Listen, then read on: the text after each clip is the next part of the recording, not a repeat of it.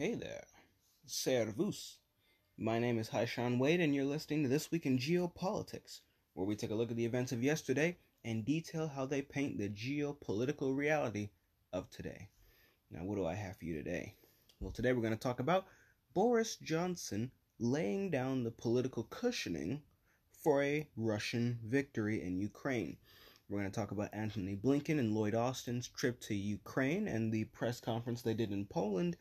And after that, we're going to talk about a major update on the Russo-Ukrainian War. All that and more coming up.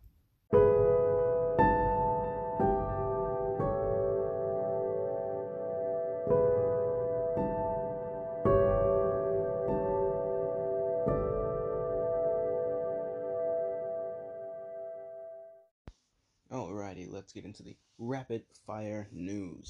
So, Finland and Sweden have actually gone forward and begun their applications for NATO. I've laid out that I think this isn't going to end well for them, especially in the event that NATO and Russia actually come to blows instead of, just a proxy war in Ukraine. But that's their decision. They are sovereign nations. I think it's a bad decision, but that's their decision to make. We'll see what becomes of this in the future, though, particularly for Finland. Then we have a big piece of news, which is Emmanuel Macron winning re-election in France, and he will now serve another 5 years as the president of France. Although the parliamentary elections are still coming up, so we'll see if he's given a mandate or if he's essentially been checked and balanced by an opposition parliament. Because maybe not an opposition parliament. I'm pretty sure he would still need a majority in order to be president. But regardless, we could see a large opposition still make its presence known in Parliament. Or, conversely, we could see him being given a mandate. And he'll probably move forward with the policies he's been doing so far, namely supporting Ukraine, pursuing further integration into the EU, which my personal opinion is that's going to be a dead end, but they can still try, and under Macron they will try. The crackdown on Muslims, which is probably one of the things that got a lot of people to vote for him, controversial as it may seem, but that combined with people's skepticism of his main competitor, which was Le Pen. Although she did get more votes than she did last time, Macron still seems to be in the saddle for now, as it seems. So, big win for Macron. We'll see if the win gets bigger with the French parliamentary elections. But yes, lots of the EU leaders are celebrating this because France is basically the most powerful country in the EU, militarily speaking. Technically Germany is the most powerful economically and demographically in terms of population, although France is one of the few European countries with a positive demography and a fully fledged industrial base. They didn't export their manufacturing capability. They make all their own weapons, and I'll leave that at that. So there's France, and popping up to the UK, they have offered a deal to India on fighter jet technology sharing, where they'll share with India their know-how on how to build fighter jets, and potentially even give a license agreement to India for them to purchase UK-made jets as well. So, big moves being made by the UK on India, probably in an attempt to sway India towards, the Western side on the Russo-Ukrainian issue, and as a bit of a side note as well on the anti-China coalition, which India has refused to be a part of, probably because they know it's a bad idea to pick a fight with China at this time. It's just not in their interest to do, even if they may ultimately come to blows. Probably not militarily, but in terms of influence and competition, because they're really big, and there's barely enough room for the two of them, let alone if they were to expand their influence. but that room is limited, and one of them moving outwards is going to encroach on the other, and China's the one moving outwards right now, so now India is making moves internationally, whereas before, you didn't used to hear too much about India doing things internationally. Now they're everywhere. They're talking to China about the border. They're talking to Pakistan. They're talking to Afghanistan. They're talking to Russia. They're talking to a whole lot of people. They're starting to reach out, and that's where it starts. We'll see if they start to reach out to the Maldives or to Sri Lanka, maybe even Bangladesh, or and this is my thing, where they have some really good opportunities on their doorstep if they're willing to take them. You have the Taliban coming to power in Afghanistan. You have the military, the junta, that's taking over in Myanmar. India can secure itself two best friends if it recognizes Taliban control over Afghanistan and if it recognizes military control over Myanmar and essentially recognizes them as the legitimate governments of those countries. And the longer it takes to do that, the less of an impact that's going to have. But if they do it soon enough, they can secure themselves two best friends on two separate flanks. And that would greatly alleviate India's sense of being, encircled, at least partially anyway. It would exacerbate Pakistan's paranoias about India, but if we're talking about India, that would be a pretty good move to make, especially considering the borders of Myanmar and the resources available to you in Afghanistan. Major buffer, major resources on two different flanks. India could do it. India could absorb it. They could absorb the resources in the markets, and it would be probably really good for Indian industry and the Indian economy if they were willing to take those moves, because from recognizing you can move on to trade deals and whatnot, just gonna leave that on the table again, but yeah, India's coming up, and eventually that means they're going to start butting heads against China over influence. Now, they don't want to do that because China is the leading power in Asia right now.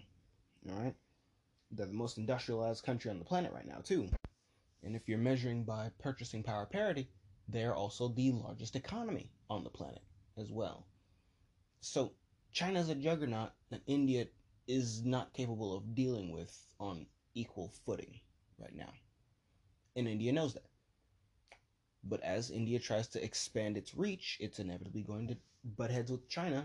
And China may be accommodating it first, but eventually China's got to think about China. And the two aren't going to mix. And we're going to see that play out across Southern Asia, primarily in Southeast Asia. And who knows where that's going to go. But India's coming up. They're coming out the shell, and they're starting to establish influence abroad beyond its shores. And only time will tell where that goes. But another interesting thing that came from the UK's Prime Minister going to India, which is how we got that deal and the potential for technology sharing. One of the things that came from that was the Prime Minister, Boris Johnson, doing what I can best describe as him preparing the British public for the likely possibility of a Russian victory. And that's just interesting to me because everybody that I listen to, well, except for like the Duran and say Rogue News and whatnot, very lesser known news folks and personalities, all the more well-known news folks and personalities and shows, they're all on board the Ukraine's going to win this. Oh, Russia's bad logistics. Russia's going to lose. Has Ukraine already won? Which has been strange to me, but I'll digress. Most people and even most leaders have been on that hype train of Ukraine's going to win. We're going to make this Russia's Vietnam again. We're gonna turn it into a slog. It's going to be partisan warfare. the Russians are going to be bogged down, and it's just going to be a mass slaughter of Russians, and they're not going to be able to take Ukraine. So for the UK Prime Minister, who was also on board that train for the past couple months, for him, on his trip to India, to turn around and make some of the statements that I'm going to read to you is very strange, and I'd say probably very telling that he would say this, especially now as Russia has just resumed their fighting, well, the intensity of their fighting in Ukraine. They haven't begun a major offensive yet, but they've been ramping up the attacks on Ukrainian troops in the Donbass region. So, and this comes right off the heels of the peace talks coming up to nothing and both sides going back to the war. So right off the heels of the peace talks failing and Russia going back to the war footing, you have the UK Prime Minister making statements like this. Let me find it. All right, here it goes. So I said he's preparing the British public for the possibility of Russian victory. And he is reportedly having been said, quote, "A collection of security commitments might be on offer. But this cannot be like an Article 5 NATO guarantee," end quote. And Article 5 is the attack on one being treated as an attack on all. So whatever peace agreement is made and whatever security architecture is created, Ukraine's not going to get the NATO treatment, is what he's basically saying here, which is the Minsk agreements,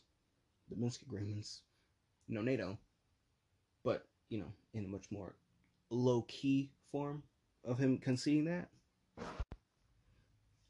And the fact that he's even talking about some sort of security, a collection of security commitments potentially being on offer, that's a compromise. Because NATO and permanent NATO expansion was supposed to be the deal. But Ukraine's not getting in on that. Now he's conceding that whatever security we can give Ukraine in the event of peace isn't going to be like NATO. So right off the bat, he's conceding that.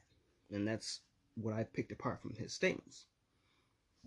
He also goes on to say, "I think that the sad thing is that a Russian victory is a realistic possibility. Putin has a huge army. He has a very difficult political position. The only option he has now is to continue to try to use his appalling, grinding approach led by artillery, trying to grind the Ukrainians down." And then he goes on to say, "The situation, I'm afraid, is unpredictable." And that's sort of the end of the quote. So he is essentially saying Russia has the advantage in the long term. Because grinding wars are won by the country who can outgrind the other side. A war of attrition, which is a grinding war, is won by the side who can withstand it the longest. So when he's saying that Russian victory is a realistic possibility in the context of Russia doing it this grinding approach, and we'll talk about that later,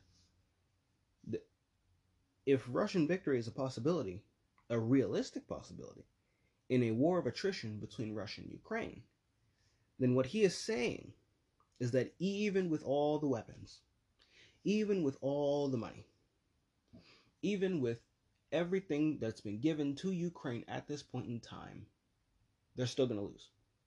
Them losing is still a very realistic possibility.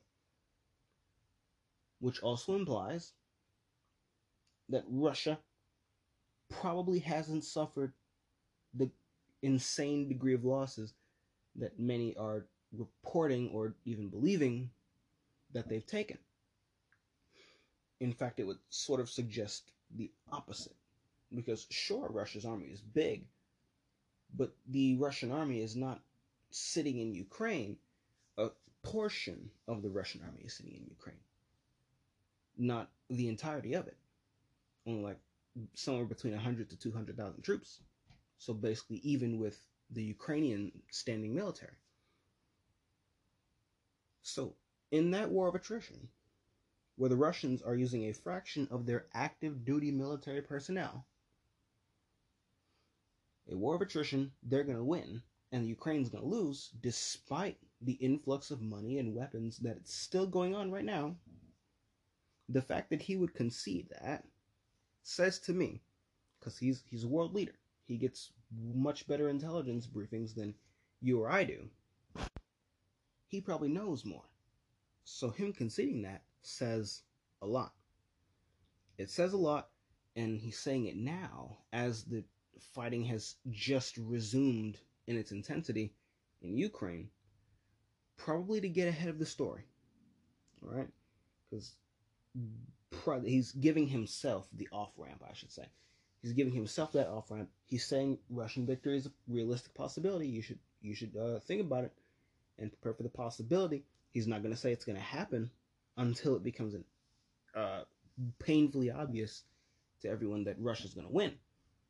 But now he's given himself that off-ramp. Now he's prepared in the minds. He's laid the framework in the minds of the British public, and even in some of the Indian public, because he was in India at the time. But now he's put it in their mind. He's laid the seeds for the possibility that maybe everything we're doing for Ukraine, maybe everything that we're saying about Ukraine winning the war might not actually be the case.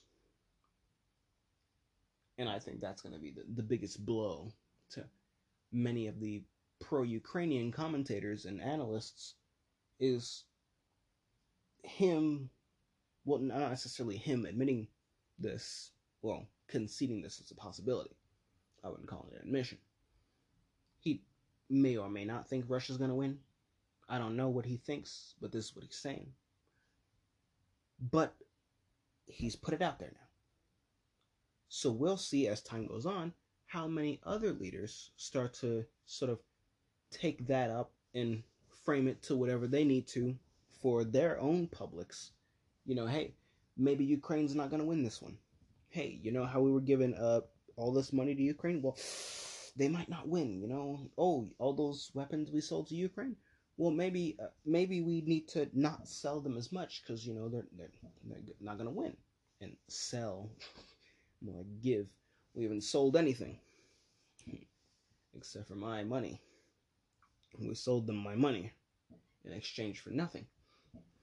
But he's laying the groundwork for people to accept it easier. You know, the idea of Ukraine losing the war, because everyone's been hyped up on Ukraine's going to win, and I see it everywhere. Everyone thinks Ukraine's going to win this. Well, everyone who's more known thinks Ukraine's going to win this. A number of my sources think they're going to lose. And again, the Duran, Rogue News, and I think even Jimmy Dore, although I'm not entirely sure on where he thinks it's. He doesn't think Ukraine's going to lose as much as he thinks Ukrainian neutrality is an inevitability. So I'll leave that there. But some of the sources I'm listening to saying that Ukraine's going to lose, but a whole lot of the other sources, and maybe it's a source you're listening to. It ain't me, but maybe it's a source you trust. They're saying Ukraine is going to win because bad logistics, Russia, the incompetence of the Russian military, yada, yada, yada, the fierce resistance of the Ukrainian people. I am interested to see, as the war goes on and as the facts on the ground change, I'm interested to see how many people are going to change the narrative, are going to change narrative to the fierce resistance, you know, the inevitable, fighting against the inevitable defeat against Russia. And, you know, how many news agencies are going to switch over to a narrative like that and pretend that they didn't tell you for months Ukraine was going to win this thing. And I'm interested to see how many people who believed Ukraine was going to win, how they react in the event that Ukraine starts looking like they're going to lose, like really, really badly, like they're going to lose. So that's something I think is going to be interesting. And of course, when Ukraine does lose, I'll be the one gloating about it. Uh, how cruel of me, but I'll be honest, I will. I'm gonna say I told you so. I'll be waiting with that bowl of I told you so. But that's just a interesting little thing that came from Ukraine. From the British Prime Minister visiting India. You have some in goodness, I was trying to find a nice witty segue to what I was gonna say next, but I didn't get there. I tried, okay. But to Sri Lanka, there's major unrest that's continued there. You have France, who's set to sell their own artillery to Ukraine, their Caesar artillery emplacements. Artillery pieces, that's what I'm looking for. Their Caesar artillery pieces. You have a Russian oil tanker that was seized off the Greek coast. It was later released, but that just goes to show Europe continuing to shoot itself in the foot with regards to oil and natural gas. Shoot, if I were the Greek government, I would have used a word that starts with an M and that starts with an S and sounds like muggling. But I guess that's asking too much of leadership in this day and age to look out for their countries, unless you're Russia or China. But I'll digress. Just leaving it out there. The next time the Greeks decide to seize an oil tanker, maybe you should take it for yourself. What? Who said that? Speaking of Russian ships, the U.S. is now set to ban Russian ships from entering U.S. ports. The administration claims this is to alleviate supply chain issues at the ports and the blockage there, and it's probably just going to end up making gas prices higher. And he's going to open up the reserves one more time, and then we'll be all out of reserves, and then the gas prices will hit in full, and people will pretend we don't have oil that we can drill immediately to alleviate the problem. But green agenda. But that's something to talk about on another day when I'm proven right. But until then, we'll just have to wait and see. But that's the rapid fire news, and we'll get into Blinken and Lloyd Austin going to Ukraine and then Poland in just a moment. Alright, we're back, and now it's time to talk about Blinken and Lloyd's wild journey to the east of Europe. So last week, the Defense Secretary of the United States, Lloyd Austin, and the Secretary of State, Antony Blinken, they made a visit to Ukraine and spoke with Ukrainian President Zelensky. They made a number of agreements and commitments, but, they were there, but there was nothing there that we haven't already heard before. We stand with Ukraine. We're going to give more aid to Ukraine. The Ukrainian people, we're going to fight back and we're going to help them. Stuff like that, But in spite of that, I decided to sort of look at what they said when they went to Poland, because that's some of the more interesting things that I've seen, or at least more interesting to me.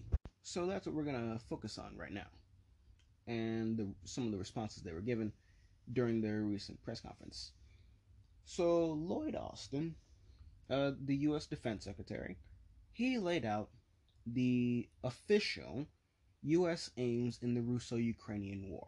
And so that's right off the bat, you can sort of see why I viewed this as being more important than what they said when they were in Ukraine, And he didn't say that these were official U.S. aims, but when you listen to what he was saying and you read it, you can see that these are line by line what the U.S. is officially seeking to achieve. So I said, why not talk about it and analyze it based on actions? Or at the very least, see if we can analyze it based on actions later on, just like we're doing with Russia and their stated war aims. So we'll start with his first statement, which is he stated that keeping Ukraine a sovereign domestic country was a goal. All right, and he quotes, well, I'm going to quote him, and he says, quote, "We want to see Ukraine remain a sovereign country, a democratic country, able to protect its sovereign territory," end quote. So that's the first thing. That is the stated U.S. aim in the war, for Ukraine to remain democratic and remain a sovereign country. So right off the bat, we have a conflict of, we have a potential conflict, I'll say that much, because for now we don't quite have a conflict. There is still room for compromise between the US stated aims and the Russian stated aims, because the Russian stated aim is not the wholesale annexation, right?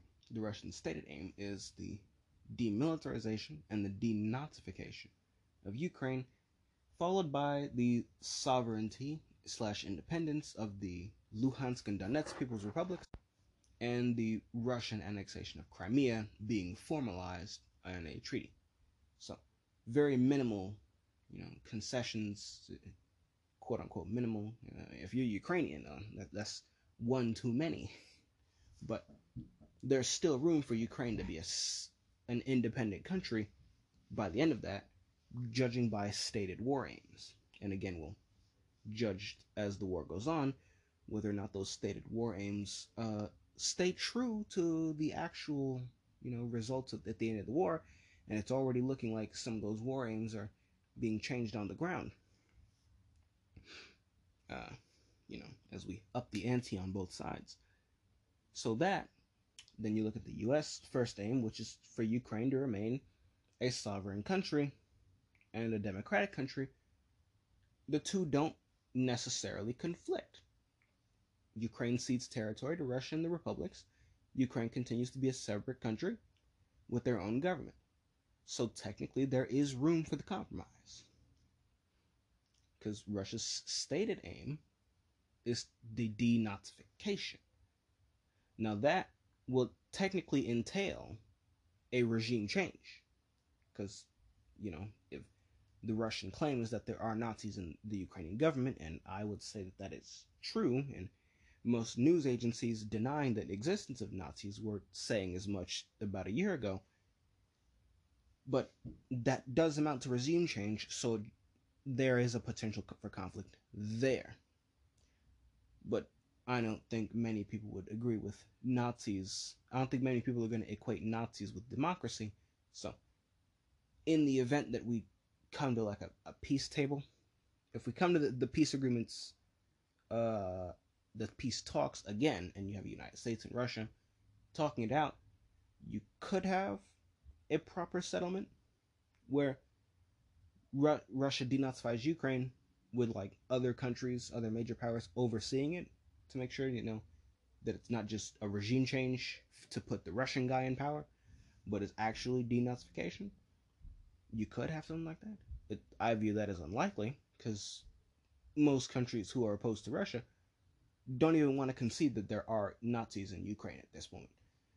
Which is strange to me because we've spent the last 5 years obsessing about Nazis and neo-Nazis, But I guess Nazis are only people you disagree with politically, and real Nazis are meant to be given our full and unwavering support.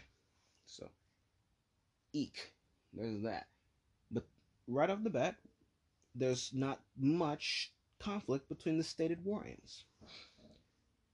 But then there's his next statement, Austin's next statement, because when where is it? Look for it. Oh, there it is. So the next statement was, he stated that seeing Russia weakened was a major goal of the United States. Quote, "We want to see Russia weakened to the degree that it can't do the kind of things it has done in invading Ukraine," end quote. So they want Russia to be weakened. Now, there's immediately a conflict there. Russia's never, even though that it doesn't necessarily go with stated war aims here, Russia's never going to agree to being weakened. That's just right off the bat.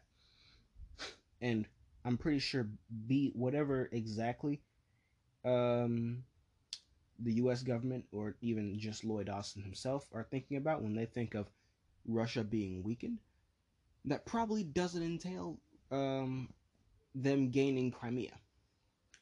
Probably does not include them gaining Crimea, and probably doesn't include the prospect of the rebel republics voting to join Russia as well.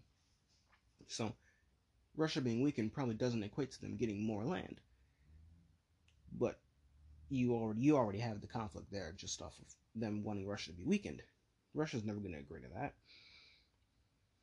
But after that, then you get some of his other statements. And when discussing Russian losses of troops and equipment, and Austin is of the belief that these losses of troops and equipment have been very heavy on the Russian side, the defense secretary went on to say that the U.S. wants, quote, to see them, Russia, he's speaking about, to see them not have the capability to very quickly reproduce. And he's talking about the men, the weapons, and the combat capability.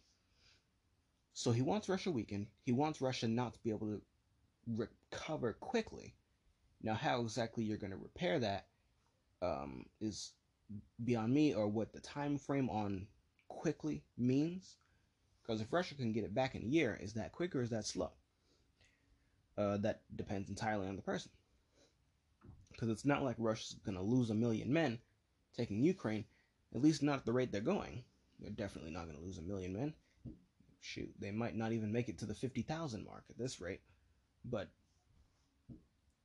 whatever you define weakened as, and whatever you defined them losing this combat capability and not being able to reproduce it quickly, probably not going to happen. But this is probably within a context. These statements are within a context that Russia's taken heavy losses already, and so probably also is playing within the context of Ukraine's going to be a quagmire for Russia. And so they're just going to get stuck there and bogged down for a really long time, and then they'll gradually lose these combat capabilities, and they won't be able to get it back very quickly. So that's probably the context that these statements and war aims are being made in. So that conflicts with what we're observing on the ground, or at the very least what we think we're observing on the ground. Shoot. But so that's another stated aim. And he also stated, and this is one of the last statements that he made that I took note of, which is, he also stated that, quote, we've moved very rapidly to demonstrate that we're going to defend every inch of NATO, end quote. And here we have a very nice statement, if you're pro-NATO. However, that statement comes into conflict with itself, because the problem with it is that Ukraine is not a member of NATO. So it is inappropriate to speak of defending NATO and every inch of it when talking about assisting and aiding a country that is not a part of the alliance. Ukraine is not a member of NATO. I've said as much since before the conflict happened. We have no reason to be there. And yet we are, and we're involved as though it was a part of NATO.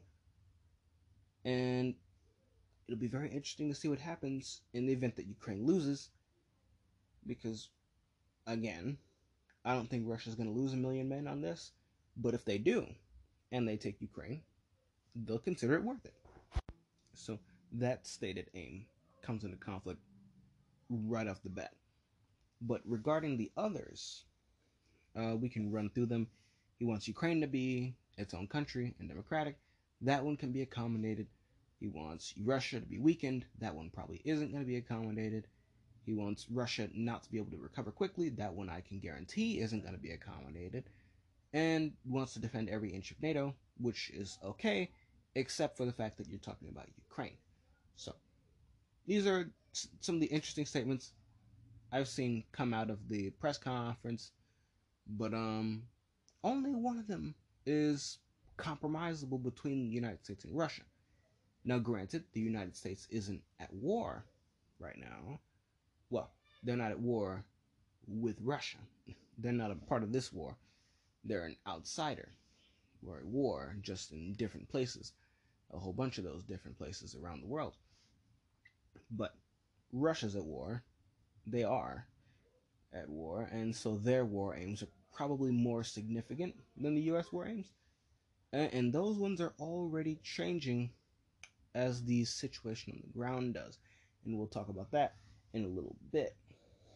But before we move on from this, I just wanted to put as a side note that the U.S. Treasury Department has decided to send $500 million to Ukraine to help fund pensions there. You know, and to fund the Ukrainian military, because every dime we can spare apparently has to go to Ukraine. But how can we be funding money? How can we be giving money to other governments to fund their pensions when our own pensions are underfunded? How does that make sense? You're going to give money for their pension when our pensions aren't even full. It doesn't make sense to me. Why does Ukraine get priority over America? I swear this U.S. alliance system is something I don't like. But we're in it, and I have to deal with it.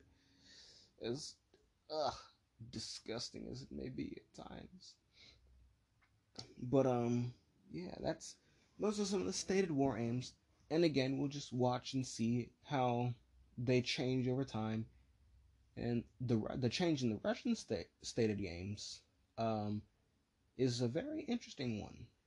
One that I would say that I've seen coming, but when seeing it actually happen versus me just saying, "Oh, I think it's gonna happen," it's a lot more interesting, that way, because it's real instead of just me speculating. Although I do have fun speculating, reality is always more interesting than my speculations. Especially when my speculations become reality. It's great for the podcast. Not so great if you're Ukrainian. Well, West Ukrainian. The Eastern Ukrainians don't mind too much. But we're gonna get into the update on the Russo-Ukrainian War, and eventually get around to those war aims and how they've changed. The newest addition to them will probably not shock you, but it'll definitely interest you to see that it's happening now in real time. So let's get into this. So, Russo-Ukrainian War. And I'll start with a bit on my take on it, which is that after looking at some more maps of the situation on the ground and waiting a while to see which reports were true, I have realized that the Russian forces, mainly in the northern parts of Ukraine, don't actually hold as much territory as I thought they did. They hold corridors of land along the roads and the railroads. Chernihiv and Nizhyn are still encircled, however, not to the same degree as, say, Mariupol. It's more of the Russians own the roads around the city, and the cities are technically cut off, but it's not quite the siege that I thought it was. So the Russian forces close to the Ukrainian capital, Kiev, from the east of the Dnieper River, they aren't quite as much of an imposing force as I thought that they were earlier on. The force on the western bank of the Dnieper River is there. They do control as much territory as I thought they did, but they're sort of by themselves. They're a salient jutting out towards the Ukrainian capital, and they have remained still for the time being, as they're on their own. So the near encirclement of Kiev isn't, well, it's not there. Ukraine is not close to being, well, Kiev is not close to being encircled. Ukraine as a whole is in a different situation. They could be, but Kiev is not in danger of immediate encirclement. Chernihiv and Nizian are in very, very loose encirclements because the Russian troops there aren't in as much bulk as they would need to be to do that and to secure the countryside. So that's the situation in the north that I have now been, that I've now confirmed is the case. That's one of the detriments to sitting back and observing, to make sure as much is true as I can. Got to make sure some things are actually what people say they are, especially in this situation where there's just so much wrong. Not even between my ideas of what's going to happen and what other people's ideas of what's going to happen, but what's actually true. Again, it took me weeks to come to terms with the idea that Russia isn't in force up there, because in my own bias, I had associated, Russia pulling out as Russia losing the war. And in my bias, I said, well, there's no way they're going to lose the war, so that has to be fake. But turns out they just moved the troops to the south, and now they're fucking going ape shit. Not ape shit to the point of, Desert Storm, where they burn cities to the ground, they bomb cities into the dirt, and then take out the infrastructure and whatnot. They still haven't done that, not quite. But they have gotten more aggressive in the south. So the north is much more loose, alright? It's not, they don't really control the land up there, and they control the roads. So that's the major change to the situation as I'm reporting it. So yeah, it's the south and the Donbass where the bulk of Russia's troops are. And it is in the south where the countryside is actually controlled, not just the roads. And so just to paint everything in a nice, orderly fashion so that you can get a better picture, the more accurate picture that you deserve, or at least the best accurate picture I'm going to be able to give you, because I don't know everything.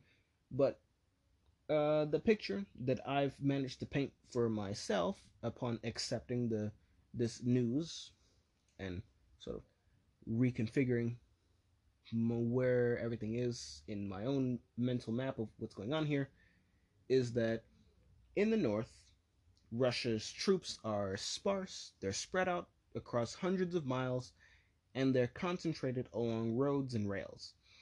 They can threaten Kiev with rocket artillery, and they can defend themselves, which is evident by them still being there, but they are otherwise very limited in their role in the war. As of right now, they're pretty minimal and almost inconsequential. I won't call them inconsequential just yet, because the Russians could flood the area with troops and suddenly you could have an offensive on your hand. But for the time being, their role is incredibly limited. So it's really just the Donbass and the south that we're looking at. In the south, that's where you have large numbers of Russian troops. And this is where the siege warfare that we've been talking about over the past couple episodes, this is where the sieges are. It's most present on this front. There are sieges in other parts of the front line, but this is where they've been just absolutely most prevalent. The most notable sieges so far being Mariupol and various other cities along the Azov coast, where you've had pockets of Ukrainian resistance. They get surrounded, they hole up in a city, and then the Russians just sit on them until they run out of food, water, and ammunition, and medical supplies. And again, I'll stress, to those military analysts and probably, military leaders, generals and planners, probably looking at this, there's lessons to be learned if you're looking. And the lesson that I'm seeing is lessons in siege warfare, modern siege warfare, at the very least as it applies to the European continent. That might end up being useful to somebody, who knows who that is, but at the very least it's useful to the Russians right now. So you have siege warfare in the south. This is where all the action's at with regards to sieges. And just as a point, as I've been trying to think about how the war looks, you know, it's very strange. The way it's being fought is definitely its own form of warfare. Like, we haven't seen anything like this in a very long time. It's a war of sieges, but beyond the sieges, it's a war of movement.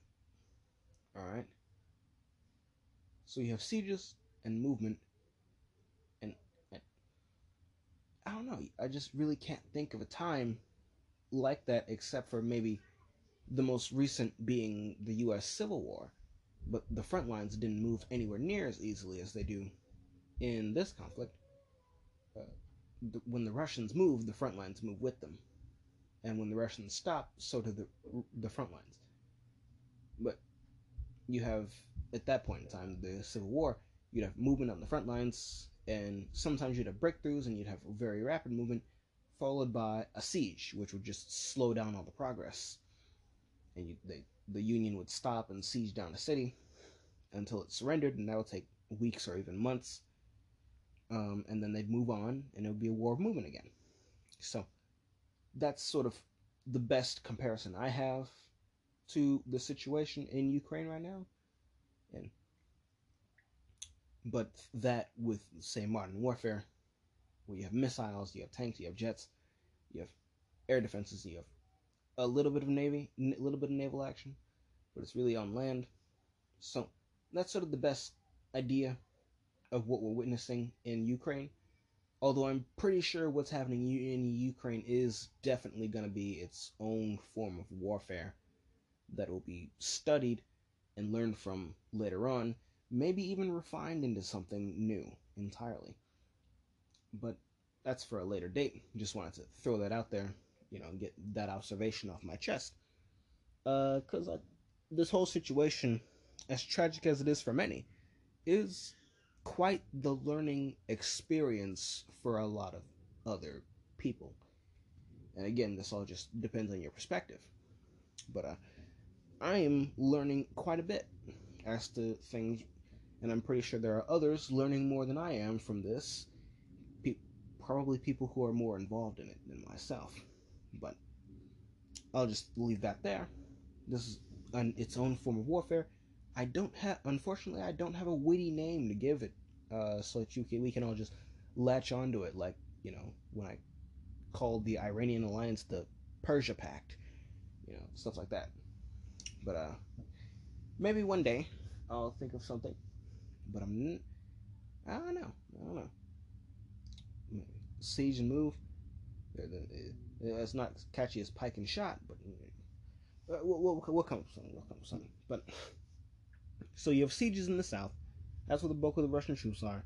They control the countryside, not just the roads and the rails. That and the Donbass is where most of the action is. Then you have the east, which is the Donbass, where there is also large concentrations of Russian troops, but much heavier resistance from the Ukrainian military, because that's where the bulk of them were pre-positioned before the war, because they were fighting the Donbass. So you have a lot of Ukrainian troops, and you have most of the best Ukrainian troops who were over here fighting in the war before Russia stepped in. And now they're pinned down. They can't retreat. You retreat, you give up the Donbass, and the Russians get to move further into Ukraine. They can't retreat, but at the same time they're being pressed from all sides, and the Russians are sort of creeping in from their rear, and all in a double pincer maneuver. It's very slow, mind you, but the Russians are getting there gradually, and that's eventually going to force them to either retreat or die. But that's the dilemma that single dilemma can basically be summed up for the entire Ukrainian army in the Donbass, really. Because that's what they're facing. You have contested control of the countryside, which is due to the Ukrainian military being in this region in bulk, but you still have more of that countryside under Russian control than you have in the north, because there's just enough Russian troops there to assert at least some control over the countryside, and that's enabling them to, continue to pump supplies into all these troops. But on this front, both sides have been most active, with Russia making small tactical encircling maneuvers, and Ukraine desperately trying to balance. It's a very dangerous balancing act that they're doing, but do not have a choice. They do not have a choice. They have to play this balancing act where they have to balance holding territory, right, stopping the Russian advance, and then not getting trapped and encircled by those Russian encircling maneuvers that they're doing on the smaller scale, on the the tactical level, instead of just the big strategic encirclement. We have big Army Group 1 meeting up with Army Group 2, and then you have this massive pocket of troops. They're doing that on the macro scale, and then on the micro scale, you have small Russian teams moving in, exploiting gaps in the front lines, just snaking around and whatnot, moving in unison where they come up around you and, they do a small pincer, and the Ukrainians, they have to choose. Do they stay and fight, or do they fall back so that they don't get cut up? But if they fall back, well, now the Russians have gained more land.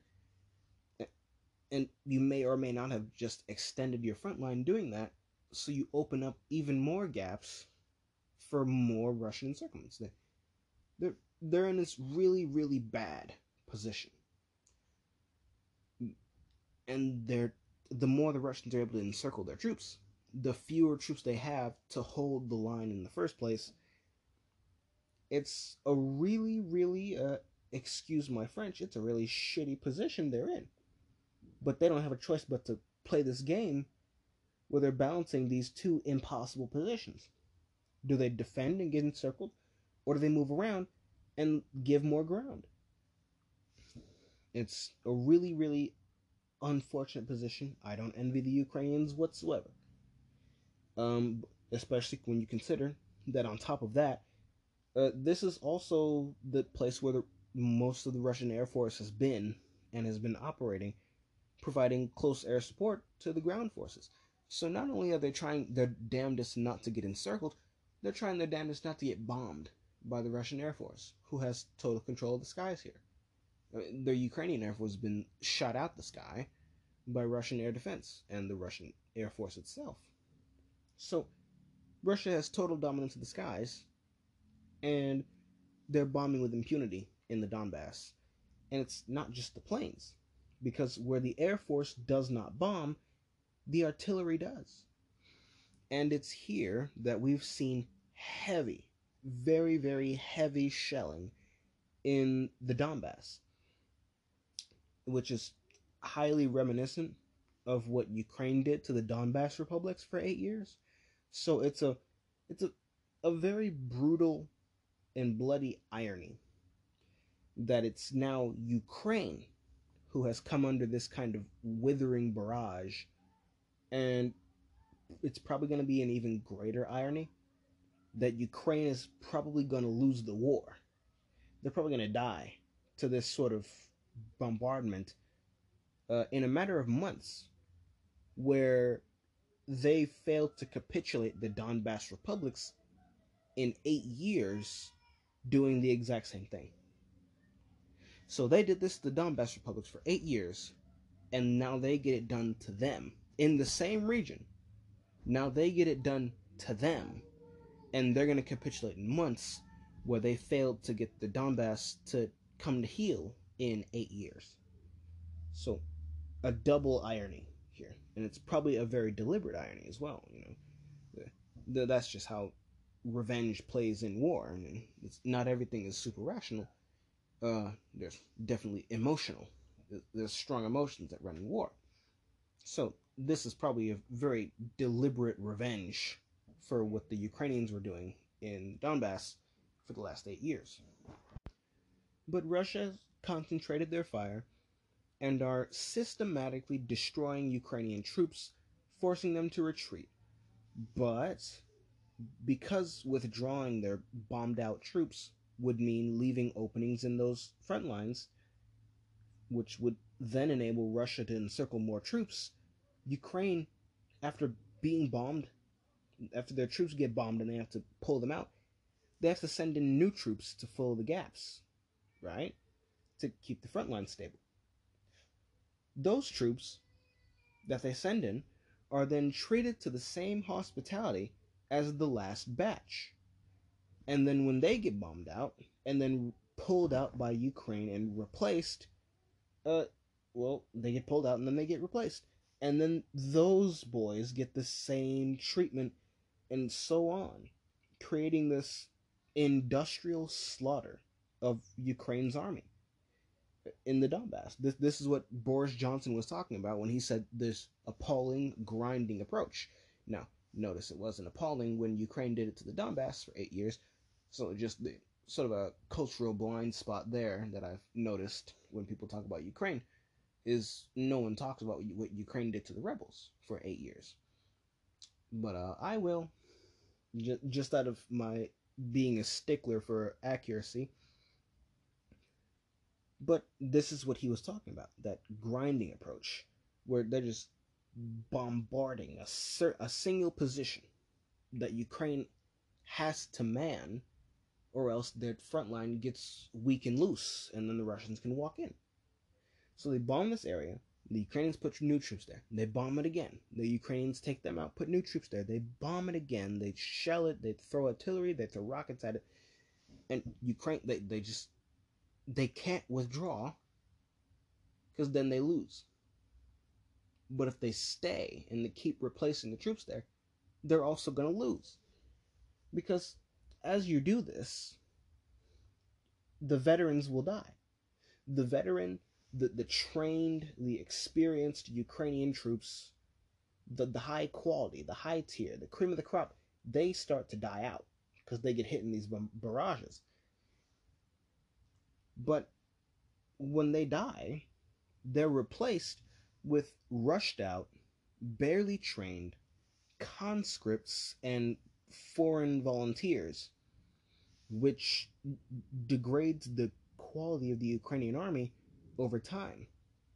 They're probably already starting to feel the effects of this, and before the Russian, began the bombardment. But when Russia does make their next move, Ukraine might not have the bulk of properly trained troops to hold them off. It'd be like during the American Revolution, where you'd have the Continental Army, and then you'd have the militias. When the British came, the militias would fire a shot and then scramble, if they fired a shot at all, when the British did their bayonet charge. And it was the Continentals who were tasked with holding them off. But if you don't have the Continentals there, and you only have the militias, well, every battle is going to be a shot and then run. If you even get the first shot off, but they're going to lose. They're actively losing their trained men, their professional army, meaning they're going to be left with the militias, the untrained militias, who will leave when the going gets rough. They're going to, I said untrained militias, untrained troops in general. They're going to leave when the Russians make their offensive. It's not going to be the heroic defense that Ukraine is probably hoping that it's going to be, and that it may have been if it was, the troops that Ukraine had just 3 months ago. Instead, I feel it's either going to be a massacre, or you're going to see mass surrenders. Like, even bigger than the scale we've seen at Mariupol, where you had almost 2,000 troops just surrender. 1,000 came out at once. They surrendered. So you could have a massacre or a mass surrender. That's where I think it's going to go. We'll see if that ends up being the case. And an interesting observation I've made in all this is that, and this is regarding the Russian military and how they behaved in the beginning of the war versus how they're doing things now. The observation I've made is that after making it all the way to Kiev in a matter of days, and still technically being at the gates of Kiev, because remember they have that pocket of troops in the north coming down from Belarus. They have that area under control, and they are technically still at the gates of Kiev, even if it's not going to be an encirclement, at least not yet, because the rest of the troops in the north are sparse and just on the roads, not quite on the countryside. But in spite of making it all the way to Kiev in a matter of days after the war was initiated, Russia has now fallen back. They've regrouped, and they're now taking a slow and steady approach in the south. So they went from rushing down Kiev in the north to taking the slow and steady approach in the south. And in essence, and this is the observation here, they've canceled Blitzkrieg and dusted off the Russian steamroller. Now, there's some history, if there ever was, especially when you consider that Russia's fighting Nazis. They they gave up Blitzkrieg in exchange for the Russian steamroller. So, after the war, though, and this is another thing that I'm, thinking of in regards to this war, after the war, it'll be very interesting to see which of these two methods cost Russia more in terms of men and in terms of equipment. Was it the initial rush, the shock attack aimed at Kiev in the beginning? Or was it the slow and steady grinding approach going from the south? Which one results in more civilian casualties as well? That's also something. Because if they're going to bomb out every Ukrainian troop that has the audacity to defend his country, well, that can probably spell disaster for a city or two, assuming the Russian doctrine allows it for it, or assuming that the Russian war aims change on the ground. We'll assume those aims change with changes on the ground, which is a possibility, because, and I'll get into the changes that we've seen, but it'll be interesting to see which of these approaches cost Russia more, which was more effective. Those are things to look out for. But for now, Russia has begun bombing railway stations in Ukraine, so they are now beginning to target infrastructure. They weren't doing that before, but they're now targeting the rails. They haven't targeted the internet, or the power, or the water, or the gas yet. And I have to say yet, because they weren't bombing railroads before either, but now they're bombing the railroad stations.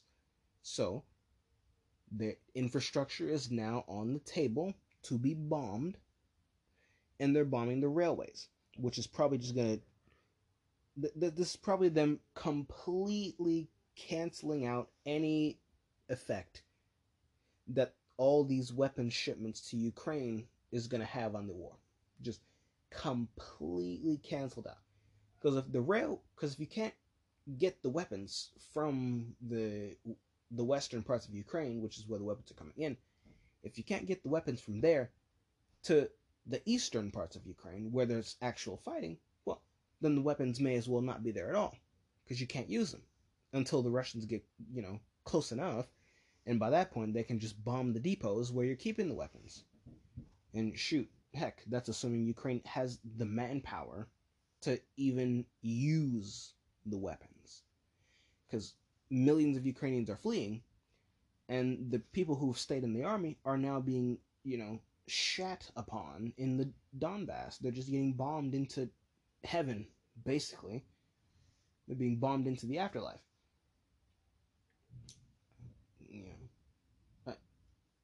It's a lose-lose situation for Ukraine, and I was wondering how Russia was going to deal with all these weapons coming into Ukraine, aside from controlling the airspace, and aside from controlling the sea lanes, which they do.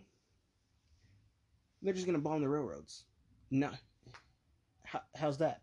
now you can't even get these weapons you're getting to the front line, which makes them useless. Uh, that is, if there was ever a chess player, they would have just wiped out all the pawns in a single move somehow. But there you go. No more rook for you, I guess. But that's wild. That's absolutely wild. Because you have so much equipment. We were just talking about all the money and all the aid and all the equipment going into Ukraine. If the rails aren't there, how are you going to get them to the front lines? Are you going to... Because people were talking about bad Russian logistics. Can you imagine trying to get all these artillery and all these javelins and all these bullets and all these shells for the artillery pieces, all these rockets, all the fuel, all the clothes and the boots and the guns, trying to get them by road from the western parts of Ukraine to the Donbass? Can you imagine that? That's a target, is what it is, and it's going to be terrible for Ukrainian logistics because they're going to be under fire while you're trying to get these weapons to them. So Russia is now targeting infrastructure, and the infrastructure they've chosen is going to destroy Ukrainian logistics. It's just going to absolutely wreck Ukraine's logistical capability, even to fight them back in the Donbass. All right, just the Donbass, let alone get the weapons they're being given into the combat area. Meaning, all those weapons are useless. They're not going to stop Ukraine from getting ground down. They just can't get the weapons to them, the troops that need them the most. And that's going to cost them the war. If there was a chance that they were going to win it, their chances are getting slimmer by the second as Russia's bombing these railway stations. And the damage must be bad because the Ukrainian government has also made it illegal to even record and film the damages done by these airstrikes. So that gives you an idea of how much damage must be being done to Ukraine from these sorts of airstrikes. But for now,